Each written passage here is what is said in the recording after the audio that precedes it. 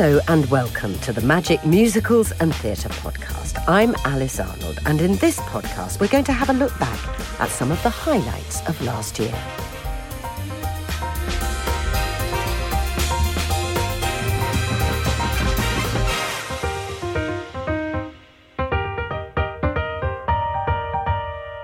Right, for our first clip, I went backstage to visit Miranda when she was playing Miss Hannigan in the musical Annie. And before you hear this, you should probably be aware that we are old chums and that the cake that I'd given her had actually been dropped on the floor. Anyway, I'm in your dressing room. You are in my dressing room, it's very exciting. Of the Piccadilly Theatre where you are starring in Annie, the musical. I know. Why are you laughing? Well, we're both laughing. Why? Yeah, how? Well, what? How did what's happened how here? Did it happen? Yes, exactly. I suppose we're laughing more because you know me, so it's kind of funnier how it's all happened. Well, it came about a random route, but basically I was sort of thinking, you know, I would love to do something very different. I'd love to tread the boards again. Don't want to write another stand-up tour. That's very tiring and lonely. I want to be in a company, in a structure. I was thinking... and I couldn't find the right play that I wanted to do. And then I thought, should I just put feelers out? So I asked someone in musical theatre, and I said, do you think it's a ridiculous notion? Would you ever sponsor me to learn to sing and dance? Because realistically, I'm never going to go to lessons on my own. I've been trying to do that for 20 years. Yeah. But, you know, any excuse not to, or scared or whatever. And this theatre producer said, well, funny you should say, but I know that they're taking Annie into the West End next year, so I'll put you in touch with the producer, who then offered it to me. You're a shoo-in. And I was like, within 3 days this all happened, and I was like, oh, hang on a minute. Hang on, everyone, hang on. But you are a massive Strictly fan. I am a massive Strictly fan. You like the dancing thing. You love dancing. I love dancing. I love musicals. I love singing. I've always wanted to dance and sing my whole life. And just sort of haven't. Through fear, mainly. So did they send you off then for dancing and singing lessons? So when they said, will you do it, I said, I asked them, I said, you need to see if I can pull this off, because I'm not going to do it just to be, you know, just for stunt casting. I want to do it because I can do it. And so met the MD, and he said, which of course is musical director, I now know. Well, the MD had said, playing my piano at home and me trying to sing, he says, you've got a long way to go, and you need singing lessons to learn how to technically sing, because you never sung, but you do have an instrument. So you have an instrument? I have an instrument. And it wasn't a triangle? Because I'm musical, I can sing in tune. Yeah, and you like your carols and everything. We've done that. We go yearly to the Albert Hall. Obviously that's a showbiz exclusive, isn't it, for the listeners? It is. We're still allowed to go there. We're still allowed to do that. Do you do the desk scans, or is that just me and Sarah? I can't do them anymore. Because they're way too high. In fact, I sing the carols now an octave down. You go down. I do the desk scans. I can't do that. And Claire Balding tells us off for being too loud. For doing anything much. Yeah, she's worried about all our reputations. She is worried about our reputations. She will always be my head girl looking after me. Our next guest is Jason Manford, who probably, I think we know better as a comedian, but we discovered he does actually come from a very musical background. Now, but your family were musical. Yes, yes. They were all performers on my mum's side, the Irish side. So my gran, Nora Ryan, she came over in the 50s with my granddad from Dublin to the northwest, and they were like a little folk duo, and they toured the pubs and clubs of the northwest, the Irish scene and the folk scene, and they were great. You know, she was a brilliant showwoman. She was just so engaging, and you know, just these men just were in love with her. You know, even now, funnily enough, if I'm in a pub in Manchester, there'll be old Irish men. You know, and they're not coming over to speak to me because they've seen me on telly. They're coming over to speak to me about my nana, who is no longer with us now. But and then she had 11 children. They had 11 children. 11. And she taught them all how to play instruments, and she taught them all to harmonise and sing. And by the sort of mid to late 70s, they were this huge show band. Like double the Von Trapp. Yeah, exactly. Yeah, they were with the costumes and the outfits and the full show. And they'd started doing country songs and, incorporating that into their acts. I think a couple of them ended up on New Faces, at the time, and so they were doing really, really well, and that is what I remember from when I was a kid. Really, was Sunday afternoon. We would go to the Little Western pub in Moss Side, and the band were on. The whole band were playing on this tiny stage. Everyone cramped onto this stage. It was packed. There was people like outside. I remember sitting under the pool table eating prawn cocktail crisps with my brothers, and the bass sound like coming from the other room. Because that's what I always thought I'd end up doing. I thought I'd just go down the family tradition, I suppose. Like in my family, it would have been more of a shock if I'd have gone, guys, I want to be an accountant. Yes. They'd have been, how dare you?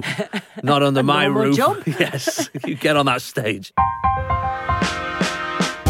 Now, although most of my chats have been about musical theatre, we also did chat to David Baddiel because his one-man show, which was not a musical, obviously, but he really reveals some truths about his family and his life. And it got quite deep, this interview, and he was fascinating. How old were you when your mother started her affair with a golfing memorabilia? Yes, yeah. I'd say I've certainly, when she started it, I was probably quite young and not aware that that's what it was. But by the time I was 13 or 14, and she was, one of the things that the show is very keen on, making my mother was very proud of her affair. My mum felt that having an affair was glamorous, and that the man that she was having an affair with was, in her mind, a kind of superstar, even though he was a golfing memorabilia salesman. But in my mum's imagination, and he is quite dishy, I would say, he had a beard and a pipe and everything. I was probably, by the time I was a teenager, I was not only well aware of it, I was making jokes about it. It had gone through whatever damage it might have caused and into comedy quite early on. And did that affect your relationships in the future in terms of trusting people? No, I don't. That's a very good question. And it's not something in 10 years of therapy I think ever came up. I think that it depends what you mean by trust, you see, because although I've always been monogamous in my life, I don't believe in monogamy. I think monogamy is clearly not the way we're meant to live our lives. Now, I think it is the easiest way in a relationship in which you love the other person to be, but I don't believe in it. So, for example, when people say the word cheat, I don't use the word cheat. I think whenever people talk to me, whenever the tabloids say X or Y is a love rat or a cheat, I think, no, that person is bad at monogamy, which we think everyone has to be good at, but they're just bad at monogamy. So I don't. And this might be to do with my mum, because I absolutely don't judge her. And if you come and see the show, you'll see it's a massive celebration of some level of the mad way in which she conducted this affair. I don't have judgment about that. So, and when you say you don't trust people, I wouldn't think of it like that. So you didn't feel that she was betraying your father? I guess I didn't. That's very complicated because I talk a lot about my dad in the show, and I talk about my dad's dementia, and the whole show at some level is about memory and what people remember. And I talk quite a lot about my dad and the fact that as far as I can make out, despite my mother really, really broadcasting this affair, because she was very proud of it, he somehow managed not to notice it, right? And that's and for me, all that has become comic, you see. And by the time it becomes comic, I can't see what she did as a betrayal. For me, there's always a beauty to something that's funny. So far in this programme, we've been talking to performers, but of course, without brilliant writers, the performers have nothing to perform. So in our next chat, we hear from the writers of the new show, Everybody's Talking About Jamie. And the music is written by Dan Gillespie-Sells of The Feeling, and the lyrics are by Tom McRae. And here they are, telling us how it all came about. Stories of a 16-year-old boy at his school.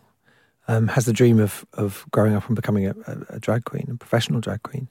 Doesn't really know how to start going about it, but also wants to announce his dream and announce his thing by turning up at the school disco, or the school prom as they call them nowadays, in a dress. And it's a true story. It's inspired by a documentary that we saw. Jonathan Buttles saw the documentary and thought this is a great idea for a show, and I think it could be a really wonderful musical, and was in discussions with Daniel Evans at the Crucible Theatre. And Daniel loved the idea as well, and then he had to set about finding the writers, and that's the next stage of the story is when me and Tom were put in touch with Jonathan. But quite by chance, Dan and I had met quite a few years before, actually on a rally, and we kind of hit it off, and I was a huge fan of Dan's music. And I had a sitcom on TV at the time that Dan liked, so we kind of had a professional love-in as well. And Dan kept saying, we should write a musical. And so we started about writing some songs, but we didn't have a clue what we were doing. And then we bumped into Michael Ball at the theatre. literally, we didn't know him. There he was, and he was Michael Ball. And so we said hello and we kind of introduced ourselves. And Michael, God bless him, took an interest in us. He took us under his wing, gave us some advice, and ultimately put us in touch with Jonathan Butterill. And we had absolutely no idea that Johnny Butterill was looking for writers, was struggling to find writers. And then he heard about these two guys who just started writing musicals and thought we could be the ones. And it all fell into place beautifully and entirely beyond our control. So Michael was brilliant when we first, gave us a bit of advice, just said, start writing, start coming up with stuff. You need a bit of guidance. And that's where Jonathan Butterill came in, because Jonathan's got a lot of experience, particularly working in America, New York, on musicals. And he's a Sheffield boy, which is why we set the show in Sheffield and opened in Sheffield. So we located it kind of in his sort of childhood haunts, really, which is an area of Sheffield called Parson Cross, where the show is still set as we move into London. And then we just wanted to meet Jonathan to get some advice from a director. We had no idea that he had a secret plan to bring us onto this project. Our next guest was probably the youngest, I think, that we spoke to during the year. She was starring in the Addams Family musical. And although she might be young, she has already had quite a career. Here is Carrie Hope Fletcher. And then by the age of 7, obviously moving on now, you're quite mature. We're now at 7, yes, well into your career. Absolutely. You're now in Les Miserables in the West End. At the Palace Theatre, yeah. It was Little Eponine, yeah. Yeah. Well, that was amazing. So just straight away, were you always, your parents just said, right, off you go, into a show. It was me. Get the kids working, come on. I was a real madam when I was younger. Were you? Yeah, I was a real handful. If I wanted to do something, I was going to do something, and no one could stop me. And yeah, I saw, because my older brother went to Sylvia Young's theatre school, and so I saw him acting, and I was like, I want to do the same thing. And sort of gave mum and dad no choice about the matter. And so I joined Sylvia Young's agency, and was off auditioning for roles here, left, right and centre. And getting them, clearly. Well, yeah. It was very easy to look cute. That's kind of all that's required of you when you're 7 years old. Just sort of stand on the right point and give a nice smile to the audience. That's pretty much it.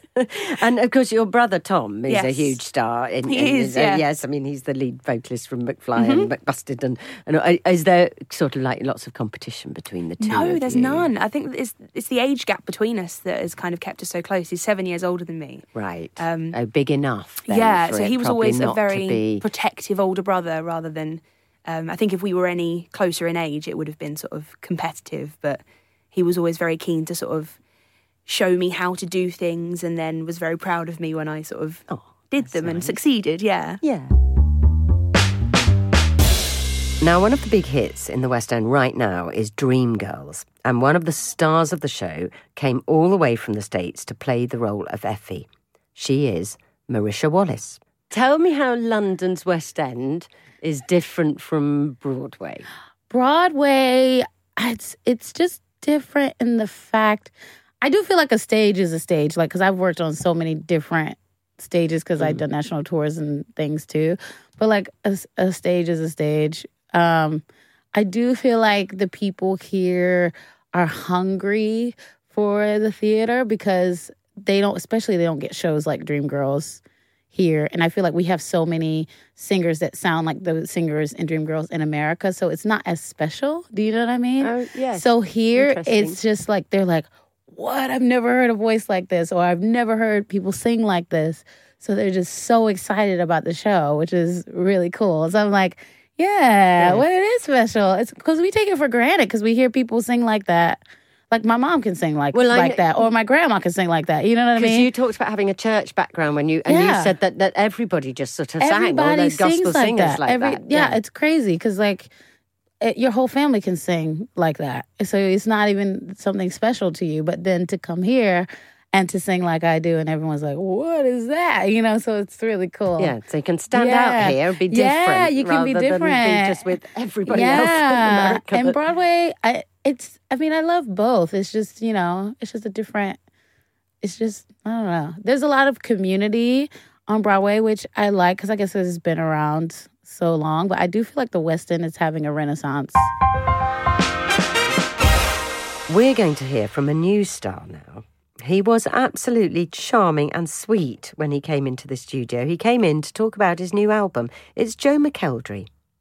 I was always asked to do musical theatre roles pretty much from the get-go of coming out of X Factor. And I always had this, like, it was always kind of, for me, I was like, can I do it? Can I not? And I always felt like it was a little bit, I didn't want to just go into it because I'd done X Factor, if that makes sense. I didn't want to just turn up into a role when I wasn't ready and everybody go, well, he's only doing that because he won X Factor. You know, I would hate to be that person in that environment. I like to do a job and I like to do it properly and I like to be ready for it and prepared. So I was always like, that's not for me, that's not for me. And I always kind of avoided it in the early days because I was a little bit scared, you know, of the criticism. And it's a much more disciplined way of working than kind of pop singing. You know, when you're doing your own shows, it's all fitted around you. It's all your material. It's just you being you. And that's very easy, you know. For me to stand on stage and chat to an audience and sing, I find it very easy. You know, I'm comfortable with it. It doesn't faze us. I love it. I enjoy it. And to be a character and delve into the emotions of things like that was something that I'd never done before. So when they asked me to do Joseph, I was like, this is an amazing opportunity, but can I do it? You know, are people going to enjoy us doing it? Am I going to be hated for it? I don't want to be the worst one. All of these things that I was thinking.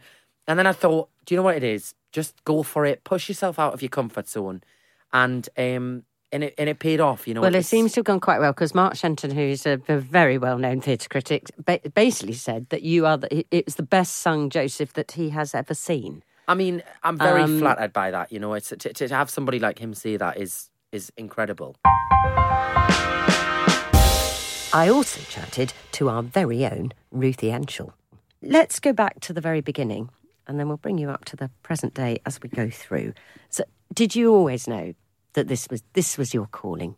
Yes. I honestly don't remember wanting to do anything else. And it was from the moment that I found dancing, which was about 10 years old. And it was like somebody switched the light on, you know, at that aha moment that you have when you go, oh, I love this. And it was ballet of all things. You know, for quite a while there, I was very, I thought that was where my career was going to go. And then somebody gave me a real sort of, you know, awakening and said, you're not good enough, darling. Oh, really? Reality check. Yeah, yes. Big reality check. Because, you know, I wasn't, you know, my technique was nowhere near for a dancer. And I think, you know, the discipline that you need to stay in that business for as short a time as they get to stay in it. And the physical punishment. It's insane. It's extraordinary. Extraordinary. Yeah. So, anyway, you went to theatre school after 16. Did. Yes, Lane Theatre Arts. Yeah. And then you learnt the whole lot. Yes.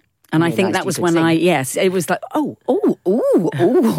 felt like sort of Victor Meldrew, I do believe it. As all these sort of new, wonderful things came at me, and I thought, oh, I only thought that was ballet. So it was gorgeous. And what was your first sort of big break? I mean, you were in choruses, presumably, to start with, and then... I was in Cats, I was in the original cast of Miss Saigon, you know, playing Bar Girl number 3, and it was actually in Miss Saigon that I thought, if I'm going to do this business, I want to be at the front, because I understudied Ellen, and I went on for it. And Alain Bublé and Claude Michel Schoenberg were in that night, and Claude Michel often reminds me of the fact that I walked past him after the bow, Ellen's bow, my first time on, and he said, you came past me and you said, Claude, I have been at the front. I am never going back. And he said, and you did not. And that was where I decided that I wasn't going to understudy anymore. I wasn't going to take chorus jobs. I would only do them if it was the lead. Right. And somehow or other that worked. I don't know how it did, but it did. I think, do you know what? I honestly think half of the battle is knowing what you want. As I said at the beginning of the show, some of my guests came into the studio, but others, they let me go into their dressing room. And it's always rather fun to be backstage and sort of soak up some of the atmosphere before the show starts. Tracy Ann Oberman was in Stepping Out when I went to see her, but she was actually just about to finish in Stepping Out and to go to Chichester to start in her first ever musical, Fiddler on the Roof. She's so talented. I love Tracy Ann Abraham. We had a lovely chat. Now, I did read that your parents weren't all that happy when you decided to be an actress because they want to be a lawyer. Absolutely. Well, anything, I think, but an actress. Right, because it's such an insecure profession. It was like saying that you wanted to be an astronaut. You know, it's like we'd never met one, and how did one become one? So there was nothing in your family? No drama actually, in your weirdly, family? on my dad's side, there is. Claudia Winkleman is my cousin. Okay. And her side of the family, that was on my dad's side. Her side of the family were all artists and writers, and so. But from my mum and dad's sort of perspective, no, there wasn't any actors, and who made a living from acting, and what was, how could you live? I think my dad's words were, "You're going to end up living in a bedsit for the rest of your life with a cat." Yeah. So every day I'm not living with just a cat in a bedsit, I feel I'm winning. Did they make you do a typing course or something as a backup? No, I had to do a degree. No, did you? I did a degree and a typing course. Yeah, but luckily, the day after I left drama school, I got a job. I got an advert. I got a voiceover first of all. Wow! But who knew what that was? I went up for an advert the day after I left, and I got this voiceover for After Eights with Simon Goodell. After 8, it is the after dinnerment after all, and that sort of kept me in shillings for. And then I got another advert, a visual advert, so that was good. And then the day after that, I got a job with the RSC. Then came EastEnders. Well, I'd done a lot of telly actually before EastEnders, a lot of telly. And then I did this play at the National with Ken Branagh called Edmund by Mamet. Everyone came to see it in the entire world. Mamet, De Niro, all these Americans. It was sold out. It was absolutely a smash hit. I mean, it was just brilliant, great cast. And on the back of that, suddenly, I did really well in that. And I was getting lots of meetings. And then I got asked to come into EastEnders, and I was the only name that I hadn't heard of on that list. And within 9 days, I was cast as Dirty Den's wife and hit the ground running and had signed this long 3-year contract thinking, oh my goodness. And 4 months after that, having worked in the industry for 11, 12 years solidly, I was up for Best Newcomer at the National Television Awards. This was another treat for me. Sheridan Smith came into the studio. Now, you're so versatile. You do so many... We're going to do country and western for your next album, but you do musical theatre and you do big showstoppers and you do wonderful ballads. And where next? I mean, do you is that difficult to go, well, because you can't put you in a niche because you're a comedian and you're an actress and you're a singer and you do everything. Oh, does that make it difficult to choose what project to do next? I just feel so grateful that I can't quite believe that people give me all these different opportunities, so I'm forever grateful. And I kind of just think, well, see what comes along next, And often when I'm reading scripts, I want to do something that's totally different to something I've done before. So it keeps pushing you a little bit, and I just love losing myself in characters. So acting is kind of that's my real passion. And so as long as I keep acting, and like I said, I am a workaholic, so I'm sure I'm kind of working till 2019 now. I'm booked up. So. Are you? Yeah, for the whole of next year? Yeah. Not one of those resting actors waiting for the phone to ring. Not you. Well, no, not yet. No. Touch wood, though. Touch wood, you never know. I'm just taking... That's why I feel very lucky. I'll take it while it's there,